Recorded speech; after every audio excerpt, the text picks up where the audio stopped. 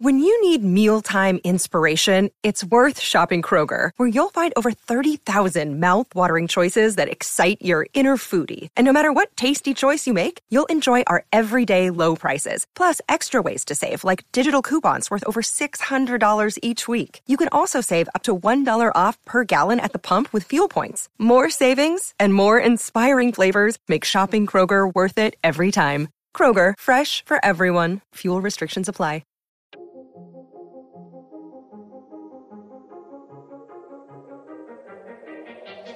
Hey everybody, welcome to episode 137 of the Golf Unfiltered podcast. I'm your host as always, Adam from golfunfiltered.com. You can follow me on Twitter at golfunfiltered, and you can send me an email, golfunfiltered@gmail.com. You can also find us on Instagram and Snapchat. This is another bonus episode this week, folks, as we continue our dive into my 2011 self-published, very fancy book, The Bag Room. This is Chapter 3. We're going to talk a little bit more about my time working as a bag room attendant at my local hometown country club growing up. That club, of course, was Joliet Country Club, as I've mentioned in the previous two chapters. But in the book, I originally changed the name to Alverton Country Club. Now I don't really care that people know it's Joliet Country Club for some reason. I don't know. But in the third chapter, we're going to meet another hilarious character that is based off of someone who I worked with. The man in the chapter, his name is Clayton, and he's another bagroom attendant. And you're going to hear one of the more amusing stories that I remember from Clayton growing up, and you'll hear what I mean when we get into it. It involves a driving range golf ball washer. So any of you who have worked at a country club or a golf course in the past and have worked at the driving range, you know what I mean. Those things are not pleasant machines. And so for those who may not have heard the first two chapters, please go back and download those episodes on iTunes to kind of get up to speed. But other than that, that's the intro for today. Sit back and relax and enjoy Chapter 3 of The Bag Room.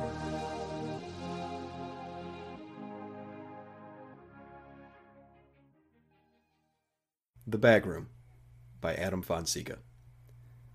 Chapter 3. A golf course is nothing but a pool room moved outdoors.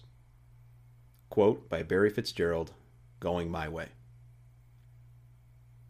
By the end of that summer, I had been hired on part-time as a bagroom attendant, thus ending my days as a caddy at Alverton Country Club. Sure, I was still allowed to caddy if I wanted to on my days off, but I was making enough steady income, for a 16-year-old at least, to keep my Chevy Blazer filled with gas and enough cash to goof off at night. Another job skill that I learned quickly from my days as a caddy was how to become the biggest kiss-ass I could possibly be in order to earn more tips than the other guy I was working with that morning. When added to my $7 per hour wage, a good tip day would immediately bump that rate upwards of $15 to $16 an hour. Needless to say, I was kissing a lot of ass. The duties of the job were pretty simple for the most part. Make sure the members' clubs were clean and in the proper shelving slot. Keep the sand bottles and golf carts filled with sand and gas, respectively. Fold towels for the locker room and for each golf cart. Alverton tried to be high class by putting hand towels in each cart so members could use them to wipe their golf balls. Most just stole the towels. And maintain the driving range. That last item on the list, maintaining the driving range, was by far the worst part of the job. You could have asked any bagroom employee, and they all would have said the same thing. Sure, it seems like an easy task. Set out the range balls every morning, drive the range picker tractor to retrieve the balls, or we called it the picker, run the baskets of balls through the ball washer, and repeat the following day. What wasn't immediately clear to a new bagroom boy like me was that anything could go horribly wrong during any of those seemingly simple steps that would ultimately ruin the rest of your day. My first experience with setting up the range came the first weekend after being hired in the bagroom. As with most part-time jobs, the typical day was broken out into two shifts, 6 a.m. to 2 p.m. and 2 p.m. to close. This particular Saturday, I was on the closing shift along with another veteran bagroom employee, Clayton Phillips. He was not only one of the best employees at the club, he also smoked more pot than anyone I had ever met. He would come to work stoned and remain that way throughout the 6 or 7 hours of his shift, and if that wasn't impressive enough, he also managed to never make a mistake during his shift. All the members loved him, the golf pros loved him, and the lifeguards at ACC Pool really loved him. Clayton was a handsome young man who led a carefree lifestyle that any self-respecting, beautiful lifeguard female would love to bring home to their disapproving parents. If Matthew McConaughey from Dazed and Confused worked at a golf course, Clayton Phillips was that character to the smallest detail. Clayton and I had made our way to the driving range picker, and he was attempting to give me a crash course in driving the contraption while also packing a one-hitter, or a metal pipe used to smoke small bits of pot at a time, in his lap. He was seated on the passenger side, and I was behind the wheel. "All right, man," Clayton had said. "These things handle just like a normal golf cart, except you've got that big tractor thing in front of you. Take your turns slow, try not to make them too sharp, and don't ride along any hills sideways. I don't want to spill my weed. Cool?" Clayton was right. The picker was relatively easy to drive and handled almost exactly like a golf cart would. Getting used to the tractor extending out in front of you didn't take too much time, and within a few minutes we were cruising around the driving range, scooping up golf balls with no problem. Clayton was surrounded in a cloud of sour-smelling smoke while offering pointers to me between puffs. This lesson was going pretty smoothly. Now, remember when I said that Alverton Country Club was more of a dog track than an actual golf course? The particular piece of land that the club was built around was not only littered with hills and valleys, but also had a wide creek that ran through 13 of the 18 holes on the course. This creek was widest near the first and third holes, but it also featured a pretty wide and horribly inconvenient portion smack dab in the middle of the driving range. I'm sure you can see where this is going. While coming down a hill by one of the 4 target greens on the range, careful to not spill any of Clayton's pot, of course, the setting sun managed to glare on the picker's windshield just enough to blind me for about 2 seconds.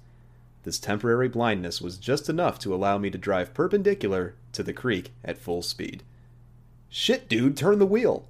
Clayton barked at me as we were just a few feet away from falling into the creek. I managed to turn the steering wheel hard to the right. Clayton's pot was a goner, and the cab rode the side of the creek for a split second before finding grass once again. Another lesson I learned that day was that the picker's tractor was actually wider than the cab of the vehicle, and the entire left half of the tractor was now swimming in the creek bed.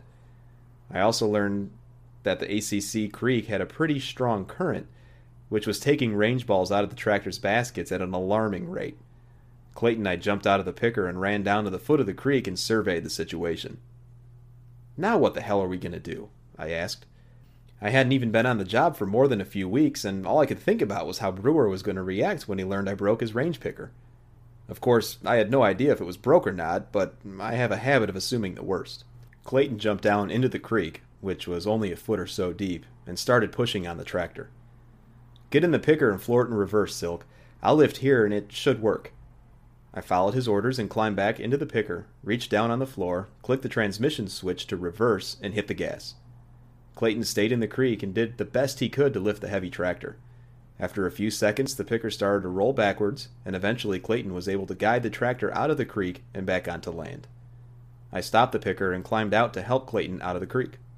"Sorry about that, man. Maybe I shouldn't drive this thing anymore?" "Are you kidding?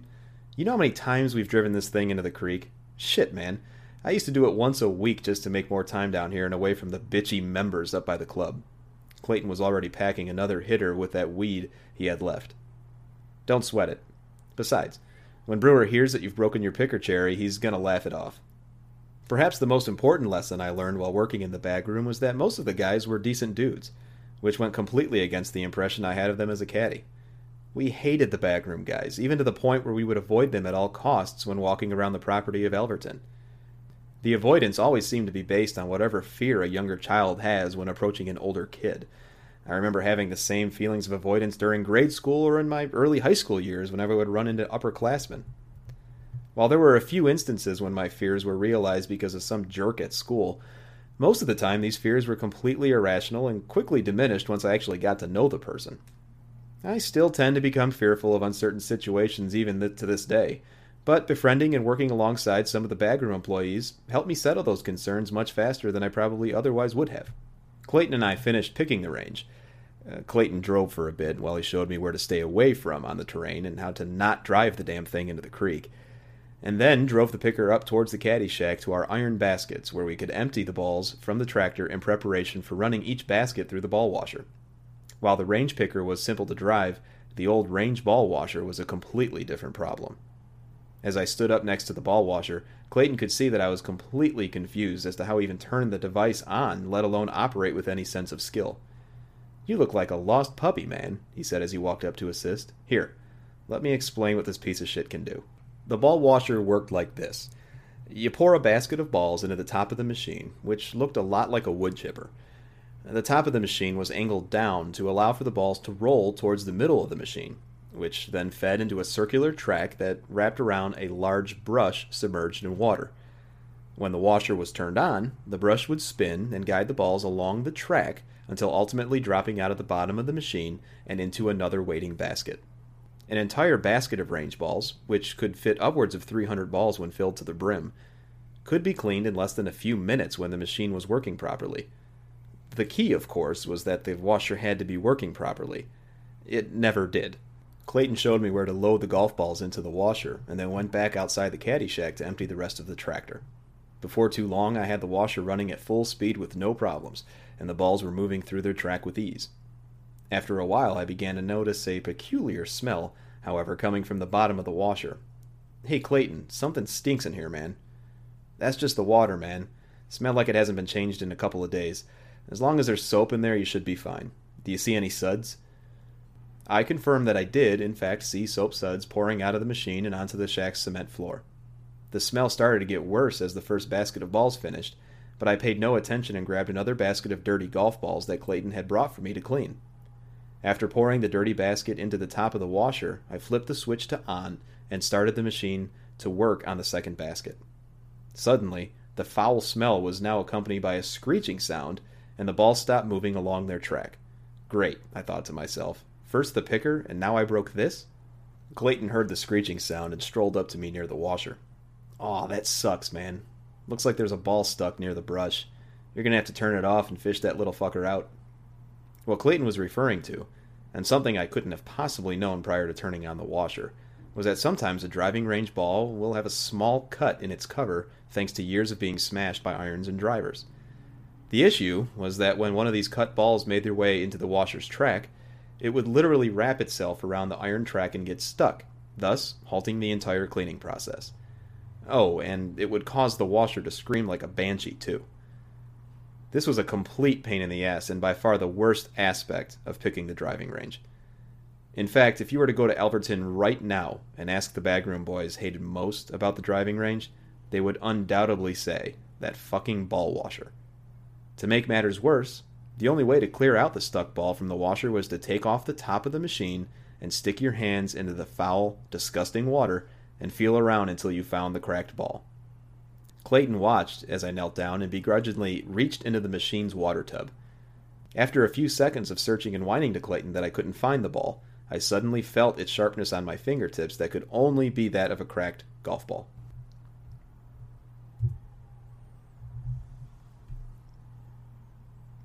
Now, what Clayton did teach me was why the ball washer stopped. What he didn't explain was how I could actually remove the broken golf ball from the track. So, I had to improvise. With my fingers secured tightly around the cracked golf ball, I started to tug as hard as I could, trying my damnedest to get the ball out of the track.